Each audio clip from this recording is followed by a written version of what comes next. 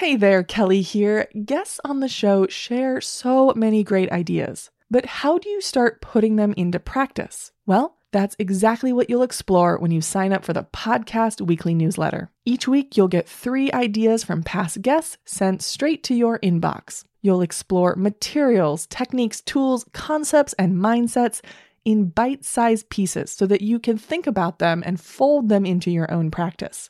It's completely free, and you get it by signing up at learntopaintpodcast.com/newsletter. I think in anything that we do, we have a tendency to doubt ourselves and blame ourselves. And then we're always really surprised when somebody who's been doing it a long time has the same problem. And you're like, well, it wasn't me, it's everybody. Hello and welcome to the Learn to Paint podcast, the show where we work to answer the question, how do you get better at painting? I'm your host, Kelly Ann Powers. And this week, I'm talking with the voice you just heard, acrylic painter Melanie Morris. In the conversation, you'll discover Morris's system for keeping loose when working large, how to keep yourself from being overwhelmed when you buy flowers for painting, and so many great tips on color. Seriously, you'll want to write these down. Gloss and High Gloss Patreon supporters, check out the bonus conversation with Morris. We talk ugly middle stages and how to learn from your teachers without copying them, and why that will help you in the long run. As always, you'll find links to everything at the show notes, learntopaintpodcast.com/podcast/episode 34. While you're there, sign up for the newsletter list and get personalized suggestions for what to listen to next. And if you find yourself eagerly anticipating each new episode, consider supporting the show. Become a Patreon patron. You get early access and a chance to submit guest questions. You can learn more at learntopaintpodcast.com/support. Here we go. Hi, Melanie. Welcome to the podcast. How did you get started in art? Hey, Kelly, thanks so much for having me. It's such a joy to be here. You know, I've always loved art. I didn't major in it. My dad, and he did this trying to really help me.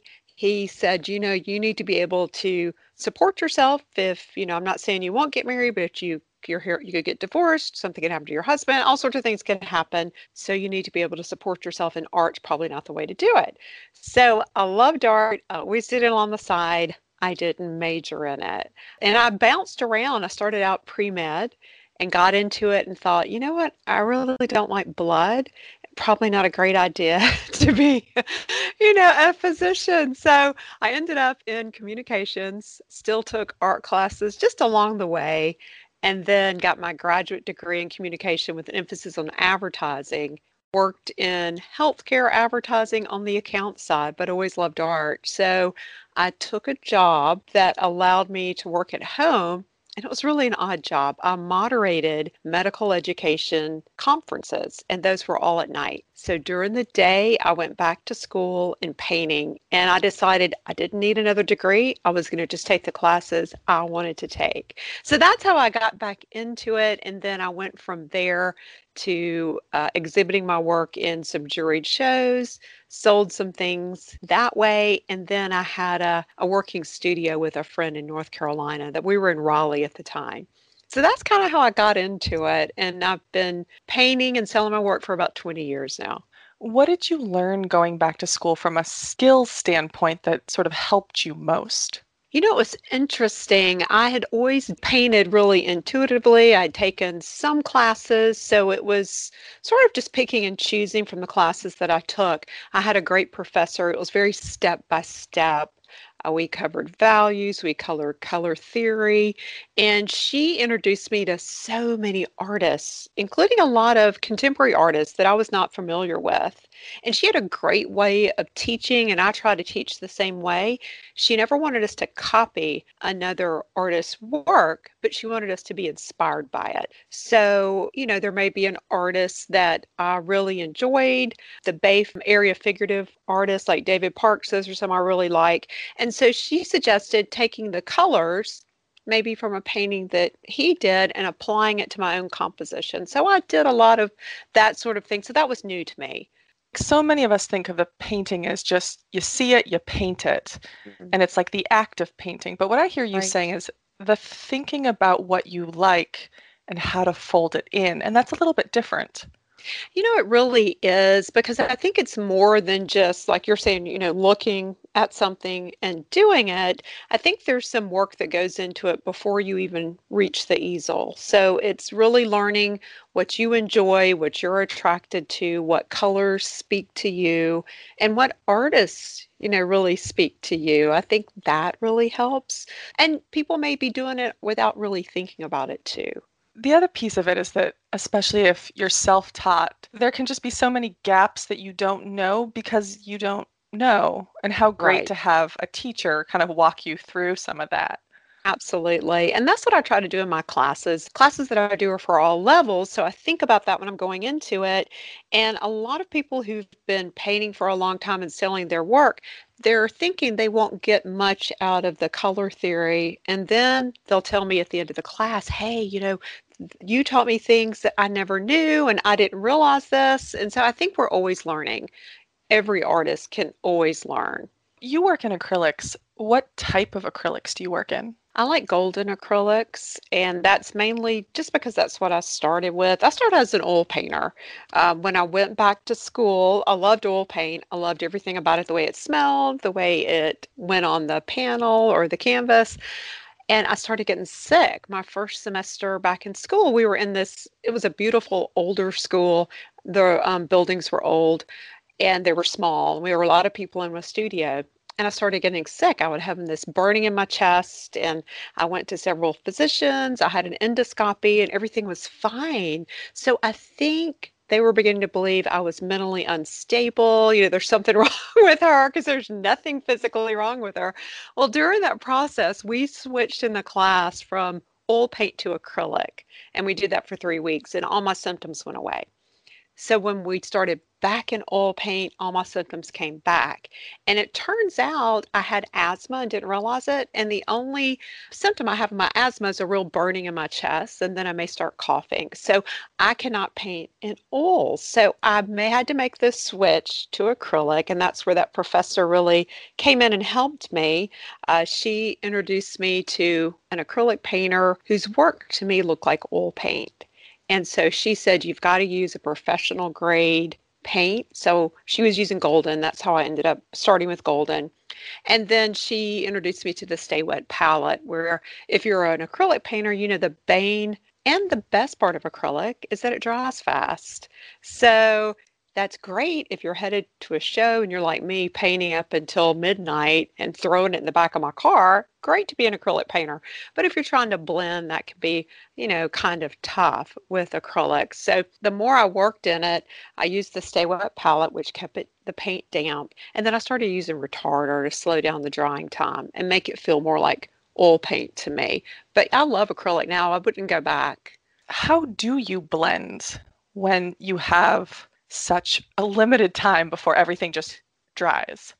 Yeah, I think about working fast. So everything on my Stay Wet palette, it will stay wet for weeks. So I know the colors that I'm pulling off my palette are going to be wet.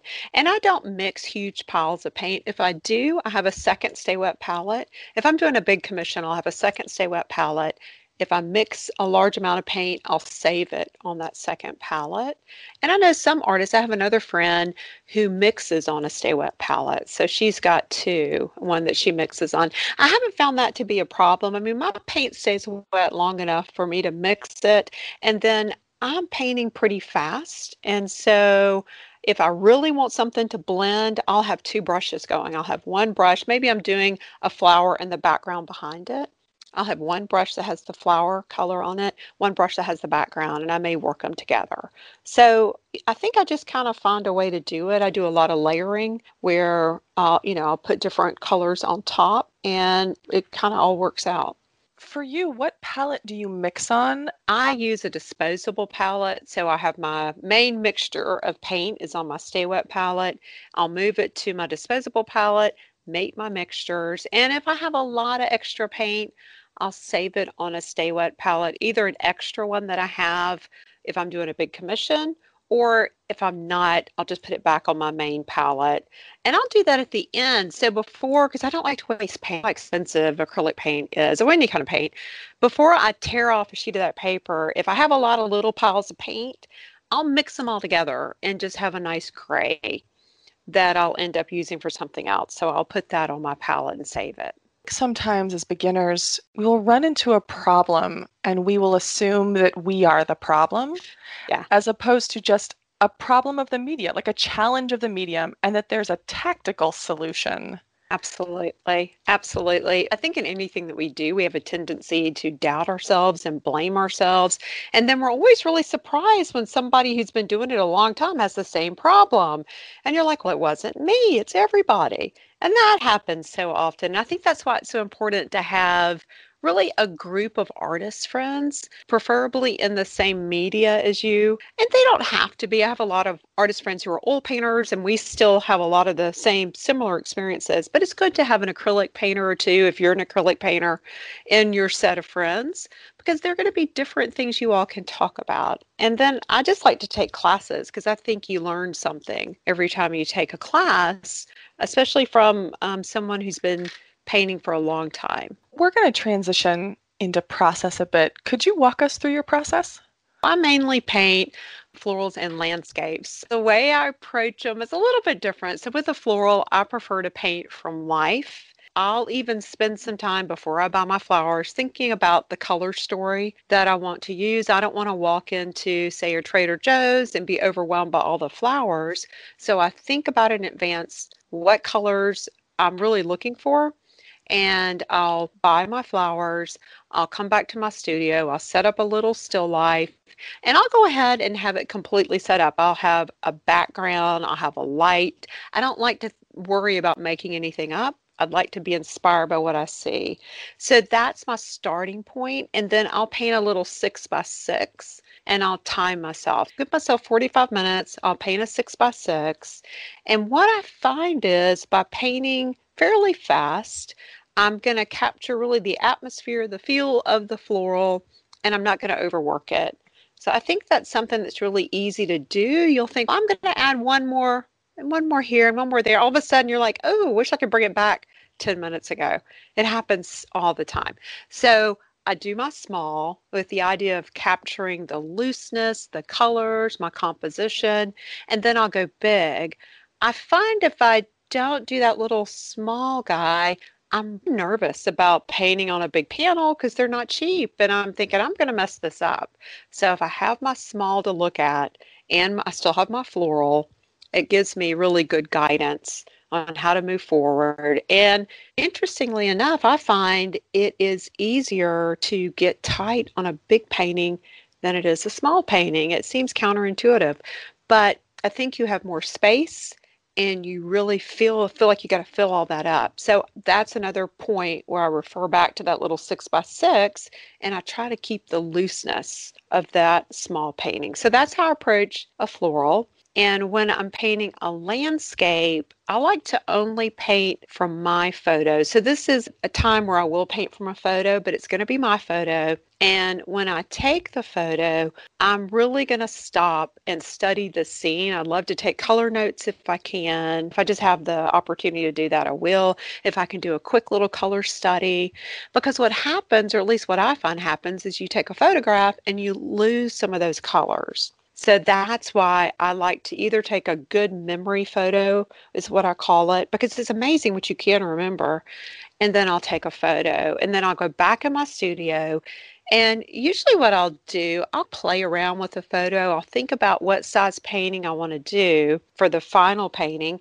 And then sometimes I'll even load it up into something like Photoshop, and I'll plug in the dimensions. Let's say I want to do a 30 by 30. That's pretty easy, a square, or a 24 by 30. I'll load in that size and I'll really play with it. I'll look at vertical composition. I'll look at horizontal. And that's just a quick way for me to figure out my composition and what I want to do. And then I'll still do a small first, and I'll try to keep, if I'm doing something that's more horizontal, my small will also be more horizontal. So I try to keep that in the same family. I'm not going to be exactly the same perhaps, but sort of similar. And then I'll paint my small, same sort of thought process, 45 minutes, paint it fast, and then go bigger. And when I'm working on a landscape, I really like strong light and shadows. So I'll photograph later in the day or early in the day, and I'm looking for great colors, great shadows, and a lot of pretty light. Do you do any sort of thumbnails for either your floral work or your landscape? I do occasionally. I feel like I've painted for so long that I do it in my head, but I will occasionally when I'm a little unsure about what I want to do. I may do some quick thumbnails and live with it for a little bit and see which one I'm drawn back to. What I really end up doing, especially with, well, I do this with florals too, but especially with the landscape, I'll mine a photo, is what I call it. I will take one photo and I will paint it so many different ways and so many different times. Maybe I'll zoom in really close or I'll make it horizontal. Next time I'll make it vertical. So I'll really play with it. And I do a little bit of that with my florals. I may come back and turn the floral, zoom in, or change the angle that I'm looking at with the floral. And again, I'm liking the same things as I do in a landscape. I'm thinking about color. I'm thinking about strong light and strong shadows. Do you work light to dark, big shapes to small shapes, or background to foreground, or how does that part of the painting evolve? I guess because I was an oil painter to start with, that I was trained to go dark to light. I always paint dark to light, thin to thick, and with the idea that a thin dark recedes better than a thick dark. So I'm going to put in my darks first. I'm going to keep it thin because the darks recede if they're thin, but also I want to be able to make changes. And if I get thick too fast with acrylic paint, because it is plastic, you're going to have edges. So I try to keep it thin while I'm working through my composition, make sure I'm happy with it. And then I work big shapes to small shapes. So I squint a lot when I'm painting. In fact, I wish if I need more contacts, I'd probably just take them out because I'm very nearsighted. And I squint the whole time. I'm knocking out detail. I'm looking for the big shapes. I'm putting in all my big shapes, breaking those big shapes up into small shapes. And I like to paint front to back, which is maybe a little different for some. So I put my background in last. So if I'm doing a floral, I'm going to put in all my flowers, my leaves, and then I'm going to put in my background because I like to use that background to cut into the flowers. I love negative space painting. I feel like it makes everything a little more organic. Whereas if I'd started the other way and put in my background first, it just doesn't feel as good to me. Plus, I do an underpainting, a color to start with, and I like some of that peeking through. And there's just no way to know where we peek through if I didn't paint the way I do front to back. And I do that with landscapes too. I'll paint front to back and use the sky to shape up the trees. And maybe if there's a house or a hill or a mountain in front of it, the sky shapes it all up. What I imagine you can do too is that if your background is the last, it's often very big, I feel like, for a Yeah, landscape or a floral. It takes up a lot of right. space. And It so if it's the does. last thing, Mhm. you can say, okay, my flowers got more saturated than I Yep. expected, so my background can be a little bit more saturated, or whatever. You have Yeah, more ability to change something that will be a big right. part of the canvas. Yeah, and that's the way I look at it too, Kelly. I like to have contrast. And if I put in my flowers first, I'll have them and I'll know what I need for that contrast. Do you draw something onto the small painting and the big painting, or do you go straight in with paint? I actually draw it and I do that with charcoal. I try to keep it really loose. I like charcoal because if I make a mistake, I'll just take a little paper towel and wipe it off. Now, I would draw it with charcoal, then I would take some thin paint and do the outline again, let it dry, wipe off the charcoal. Those days are gone. Draw it with charcoal and I just jump right in. And I don't mind some of my thinner areas. You can see the charcoal underneath, and I think that's cool. So that's how I like to start. I don't like to start without feeling comfortable with my composition because my thought is if the composition isn't right, doesn't matter how beautifully you're painted, the composition isn't right. So I want to get that right from the beginning, but I don't spend a lot of time with my drawing because what I've found, if I put too much time into my drawing, then I become really wed to it. And I really treat it like a paint by number. So I keep my drawing very loose, just trying to putting flowers in the right place. I may still move them, but I want to know where they should be, and then I'll go from there. Then when you say you work thin to thick, are you watering your acrylics down in the beginning? At the beginning, I am. I'm adding a touch of water to the dark colors. Sometimes they're drippy, most of the times they're not. So I'm not adding that much water, but I'm adding a drop of water. But once I get into the middle part of the painting, I'm drying my brush out. I don't want a lot of water on my brush. I want the paint to start getting thicker. And I do add a gel medium. And sometimes I'll even add an extra heavy gel medium. So I'll play around with my gel mediums. I'll mix those into my paint. So you're using the gel mediums as the retarder. You're not actually using product called retarder. I'm using them both. So I use a gel medium and a retarder. How does that affect the transparency of your pigments? It might initially, it depends. If I feel like my paint is getting too transparent, I'll add more pigment. I'll make sure I'm not using too much gel medium or that will make it transparent. So I'm careful about that. So that really helps. A person just starting flowers may just think they go into Trader Joe's, get a bouquet, plop it in a vase. Done. I imagine is not as simple as that. What's important to get right when setting up the still life itself?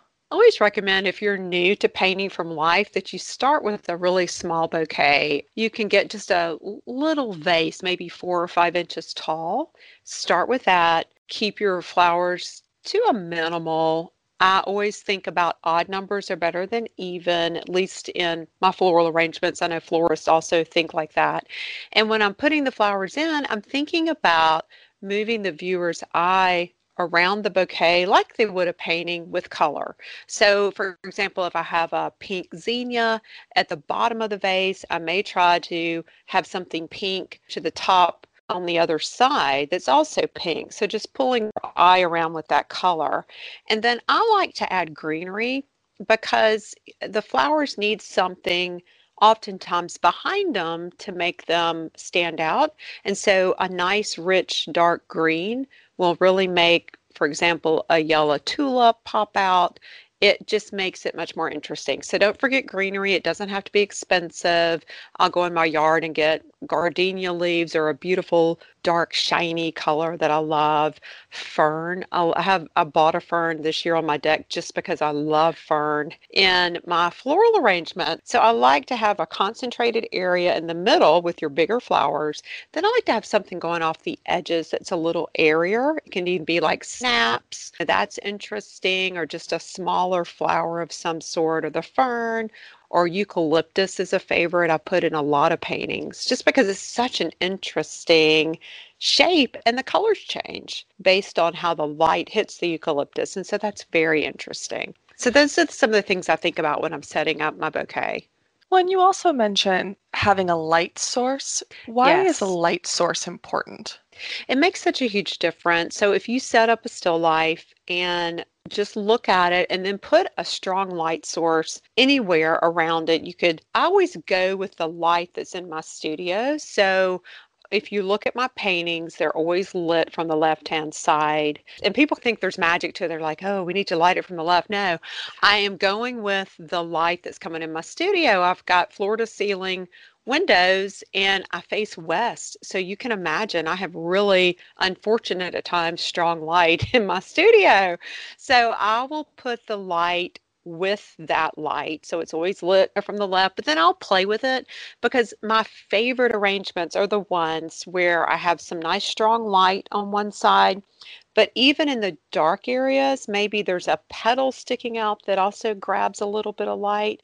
I think that's so interesting to have a dark area and then have some little spots of light where part of the flower is, peeking up, like part of a hydrangea leaf is actually in the light, or a hydrangea petal. I think that makes it more fun. So I think about that. So I think sometimes you just have to see it, and it's hard to show that in photographs because I've tried to photograph the difference, but it's really hard to show.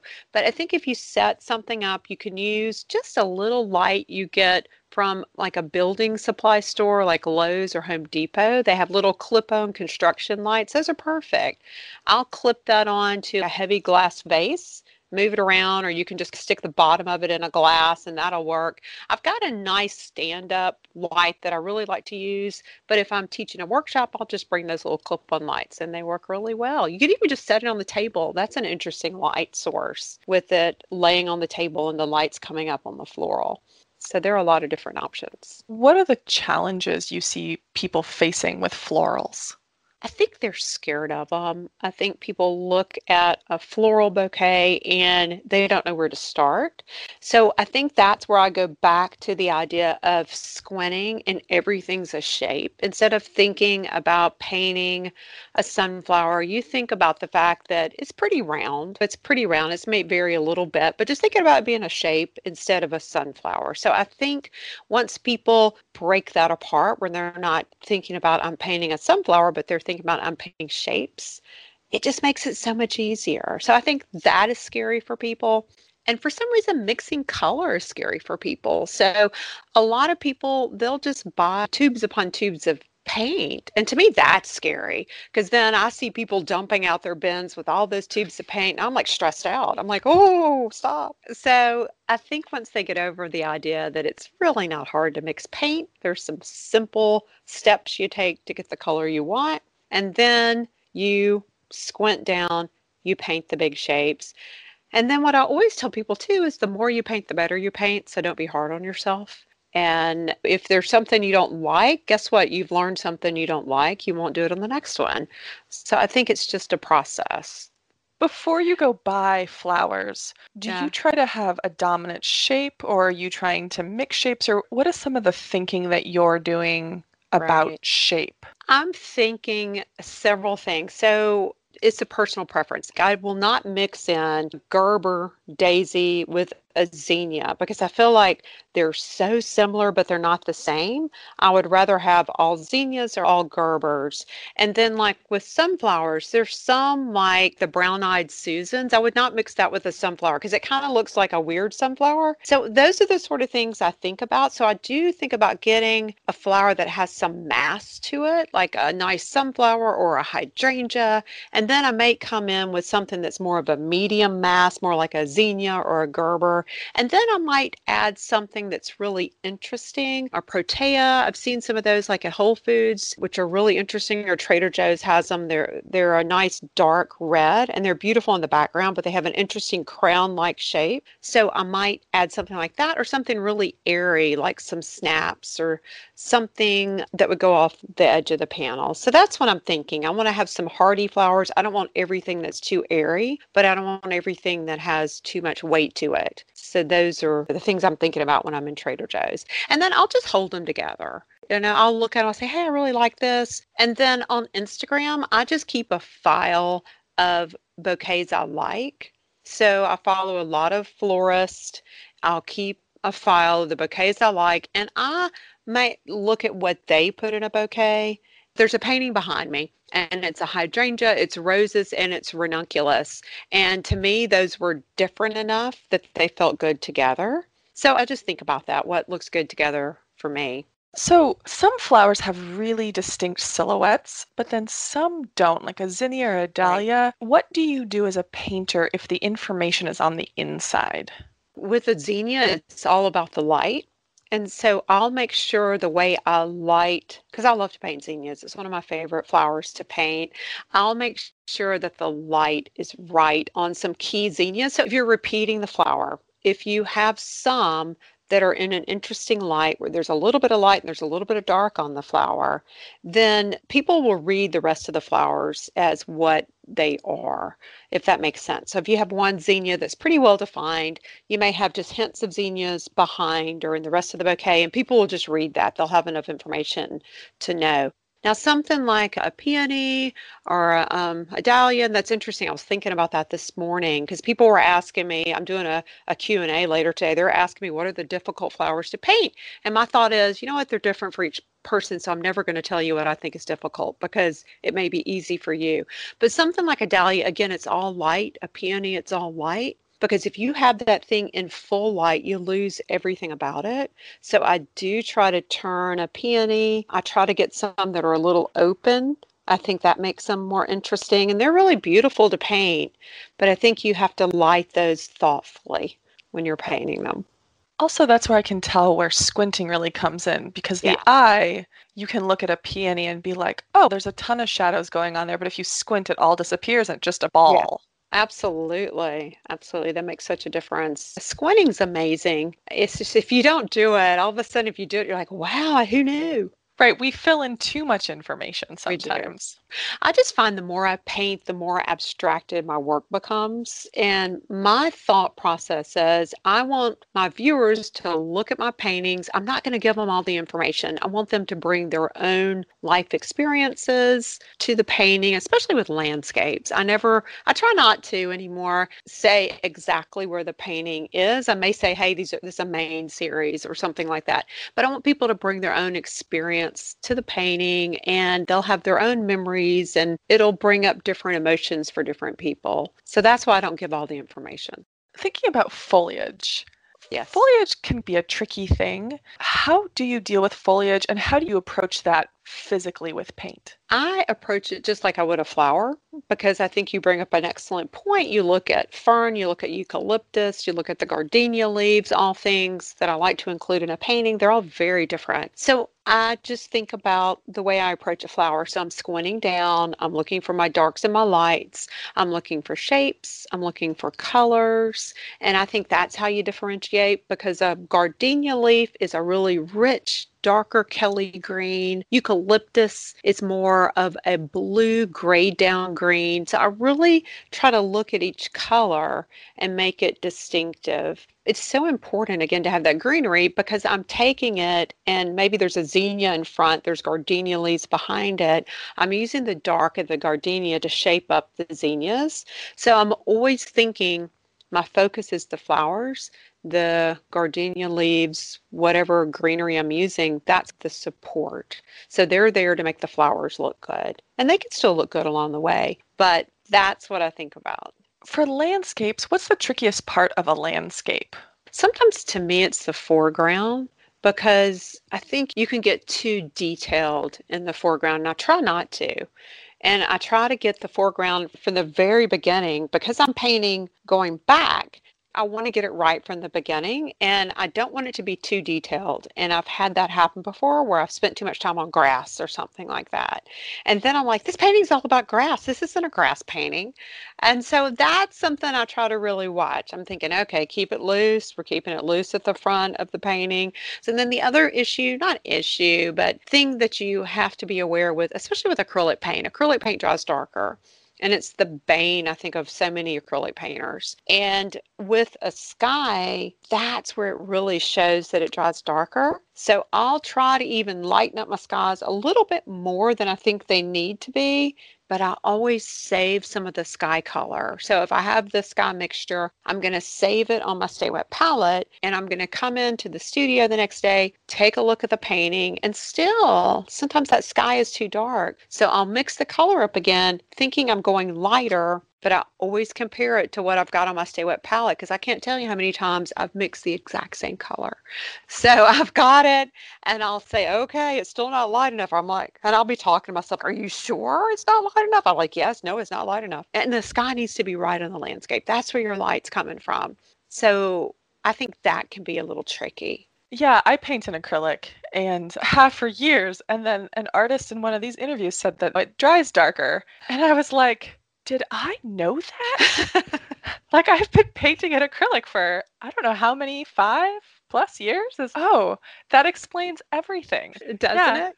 Because you'll leave the studio and it'll be so good. You're like, this is like one of my best paintings. You'll come back the next morning, you're like, what happened? So I let a painting dry overnight and then I'll come back and a friend of mine came up with this term. I'll add zingers, which is pretty much when I'm painting a landscape or I'm painting a floral, almost every color I mix has a little bit of the complement in it until I paint zingers. So zingers are just more pure color, no complement in it. It's pops of light. I use them sparingly, but I will do that the next day. I'll look at what's dried down and I'll be like, no, that petal's got a pop of light on it. And I'll go ahead and put it in. It's always a little scary to put it in because I'm thinking, that is way too bright. But I let it dry down and I'll see what happens. I can always get rid of it. That's the great thing about painting in acrylics. You can paint over it pretty fast. In your landscapes, how do you create a sense of depth? So in my landscapes, when I'm trying to create depth, I think about colors that come forward are warm colors. So I think about keeping my colors toward the front very warm. And as my colors or as my landscape goes back, I cool things down. And then also to make things go back, I gray things down and I lighten them up. So those are the three things I'm thinking about to push the landscape back. I'm bluing it up, I'm graying it up, I'm lightening it up. And I'm also losing detail. So the further I go back in a painting, the more detail is disappearing. So when something is trying to come close in the foreground is when I do add more detail. And again, that's I think why it kind of throws me off sometimes there at the beginning. I'm thinking, am I adding too much? I know it's coming close. Do I add more detail? These are the conversations I have in my head. But yeah, so I think about coming forward, it's going to be brighter. It's not going to have as much of the complement in it, and it's going to have a little more detail and warmer. And I guess those kind of fall into the category of atmospheric perspective. How much of that do you use in your floral work? Like, will the pink rose in the front be more saturated? It will be, for the most part, it will be, especially if I'm trying to push a flower back. So, say for example, I've got a sunflower on the right side of my bouquet. We'll put that in with a little more detail, a little more warmth to it. And then if there's a sunflower peeking out that's sort of from the back of the bouquet, you're going to see that more muted, less detail. It may just be a hint of a gold in the back of the painting. So I'm thinking about that, just like I would approach a landscape. And then with my background, I almost always gray down my backgrounds a bit when I'm adding them to a floral because I want the star of the show to be the actual bouquet instead of the background. So I do gray that down. So it's there, but it's there to complement the flowers.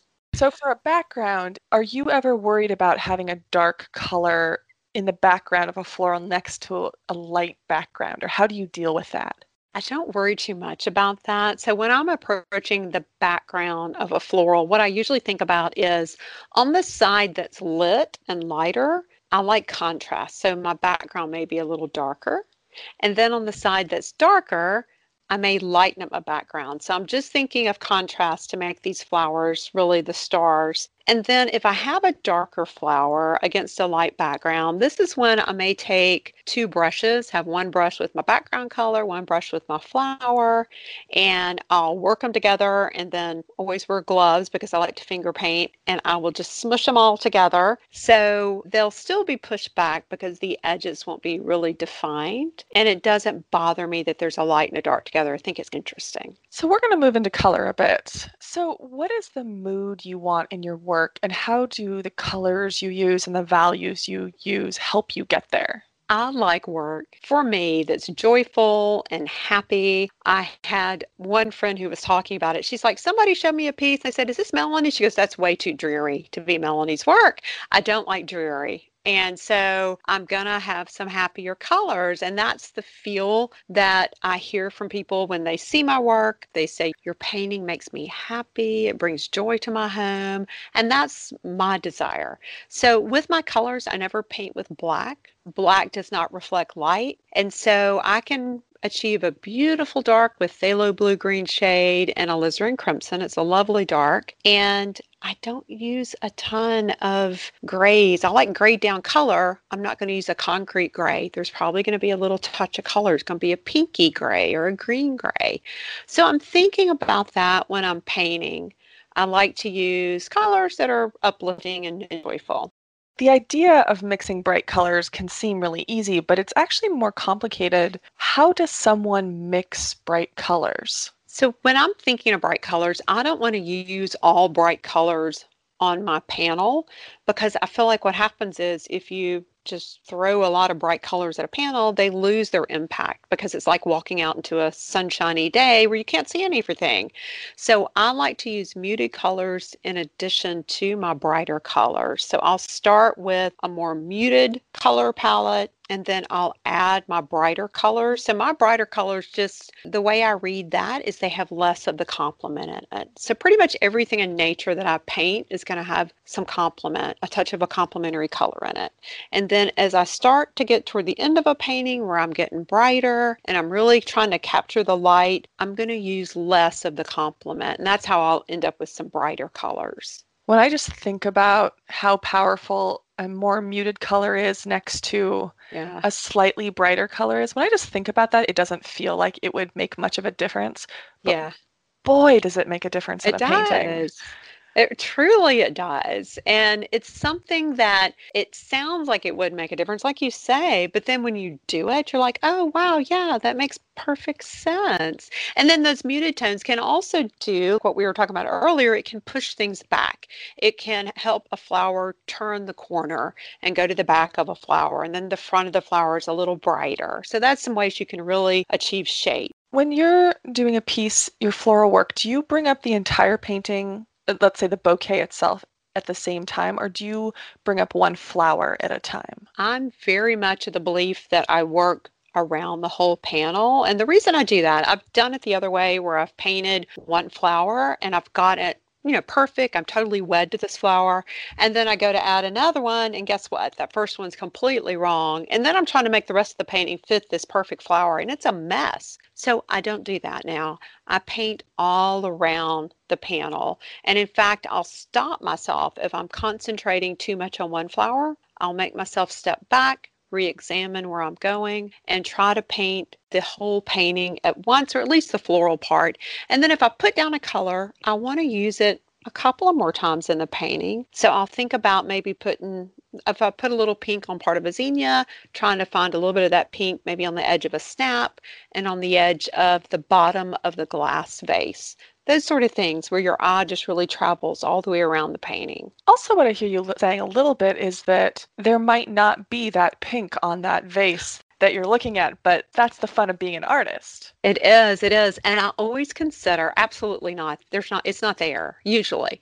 So I consider the edge of the glass, the bottom of the vase, the water line. Those are all places, the lip of the vase, those are all fun places. I can use some hints of color because I'm not a photorealistic painter. I am more abstracted in the way I approach my painting. And so I feel like I have that freedom. I may even take a little bit of that color and put it along the shadow line. Now, I will try to think about if I do that with a shadow line, I'm going to think about using a cool color. So I am going to think about that. But yeah, it's fun. I just try to keep it, something I really enjoy.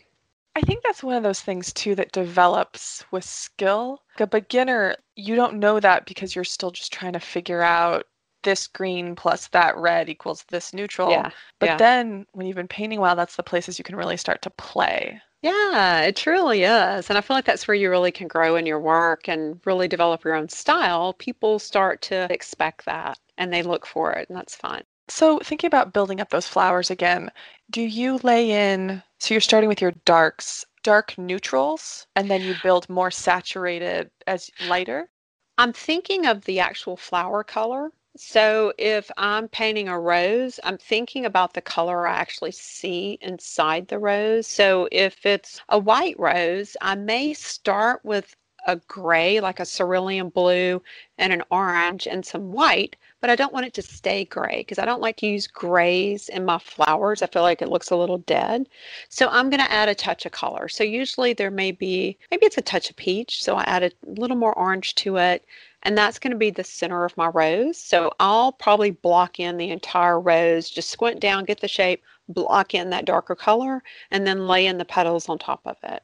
There really is for every subject matter. So we're talking about flowers here, but it can be true for a barn, it can be true for Yeah, trees. There is this way of you have to deconstruct the process and you then put it back do. together. Yeah. See that with trees? I love to paint trees and I'll blob them in. So it's a big blob maybe of green, and then I'll break it up into smaller greens, and then I'll use the sky behind it to shape up the tree. So I think it makes it look so much more organic than if you did it the opposite way with the sky and then plopping leaves and tree down. So I think it's also more fun. I think it's a challenge to do it that way, and it keeps me really interested in a painting. Also, if there's painters approaching a subject, and I guess not the subject, but like specific objects in Yeah. the subject, that if you don't like how it looks, there might be a totally different way to paint it.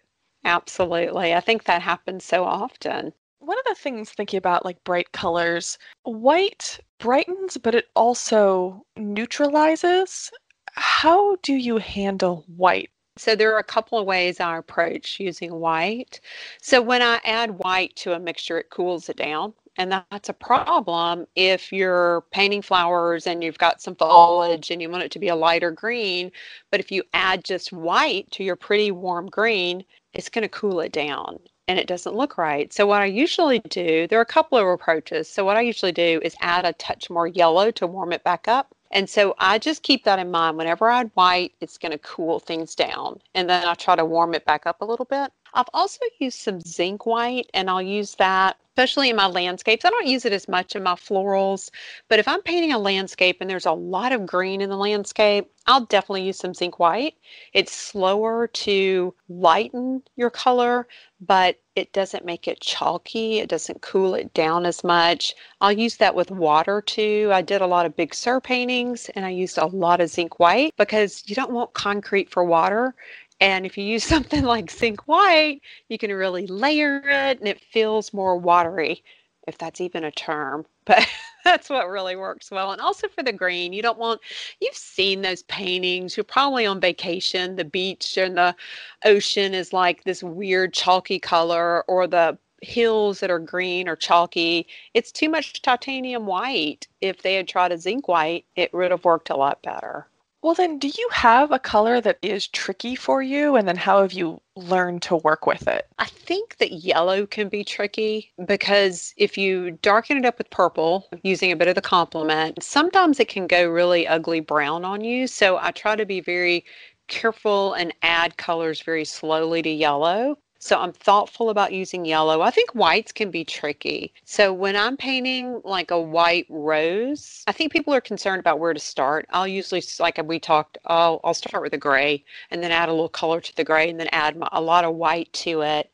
And that's my starting point. So I think white can be tricky. I think yellow. And those are the two colors I use. So I use a Hansa yellow opaque, I use an oxidine purple, and that's where I'm really careful. I use just a little bit of the purple. It doesn't take much. It's a really strong color, and that usually works, but I try not to get that, it's that ugly greenish brown that you can get pretty quickly. Then what's the biggest challenge you see your students facing with color? We do some exercises where I initially called them grays because we're mixing the complements, but they're truly not grays because we're not using the exact colors in the color wheel. So then I was calling them colorful grays, but that still didn't work because people were like, I'm still not getting gray. So then I went to muted tones, formerly called colorful grays, and they seem to get that. But I think it's mixing grays. A lot of times people, when they mix the complements, they'll end up with a brown. So if you're making my favorite gray, which is cerulean blue and orange, if they do half and half, cerulean blue is a really weak color. And so you get a brown every time. You've got to add more of the cool color. So they've even come up with the class I've got right now. They're so cute. They have a little motto. If it's brown, cool it down. So they know. I'm afraid they're going to put it on t-shirts with my name around it somewhere.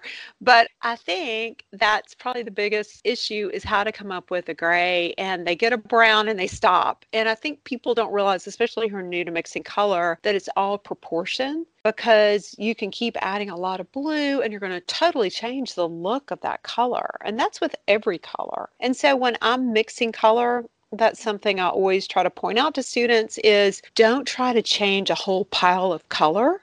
Just pull some off to the edge and add a little bit of color to it, because you're going to get frustrated if you've got a big pile of color and you're trying to change that big pile of color. You're just going to keep making more and more color. So pull it off, work with smaller piles or puddles. You'll go back and use that other paint. I hadn't thought about that because we're talking about ratios too. Like in our mind, going back to kindergarten, think purple is half red, half blue, but that's not the case necessarily. No, you're right. Absolutely. Absolutely. It's all proportion. You mentioned earlier in the interview about one of the things that when you see a student show up with a pile of color, how does having a ton of colors actually keep us from learning color? Oh, that's such a good question, because if you have all these tubes of color, it becomes stressful because you've got to think, well, I've got to squirt out all the colors I need. I can't do anything. So you're really limited. You're a little stressed out because you don't know what colors to use, and your painting's not going to hold together as well. So if you're mixing your own color, you have a lot more control. You're going to save money and your painting's going to hold together Plus, you're going to start to establish your style. So if you look at one of my floral paintings, you look at one of my landscapes, they're from the same artist because you're going to see a lot of the same colors. And that becomes part of your signature. So I think if you really, a lot of people, that's something I hear from so many students there. They want to find their own style and they don't know how to do it. And I think that's the first step, mix your own colors and stick with the same palette. So figure out the colors that work for you, stick with it. And that way you start to develop your style. If someone came to you and said, I want to get really good at painting, what advice do you give them? I would tell them to try to paint. I know it's hard to paint every day. So say for 1 month, you're going to paint 4 times a week. Take some small canvases or panels, number them. Say if you're doing 4 a week, for 4 weeks, you've got 16 canvases, number them 1 to 16. And you can, for each week, you can use one little floral, set aside 45 minutes. Put it as an appointment in your date book and do those 16 paintings and look at the comparison between where you were at 1 and where you were at 16. And I think once you see that development, you're going to try to schedule in painting time because really I always tell people painting is, it's a talent, but it's also a skill. And the talent, I think if you're interested in painting, if you're drawn to it, if you love color, you already have the talent. You may not call yourself talented, you already have it. So the other part of that is skill, and skill comes by doing it over and over again. You can learn more about Melanie Morris, including her workshops, at her website, melaniemorrisart.com, and on Facebook and Instagram, and we'll link to everything in the show notes. Thank you so much for being with us today, Melanie. Oh, thank you, Kelly. I so enjoyed it. It's been so much fun talking with you today. Thank you.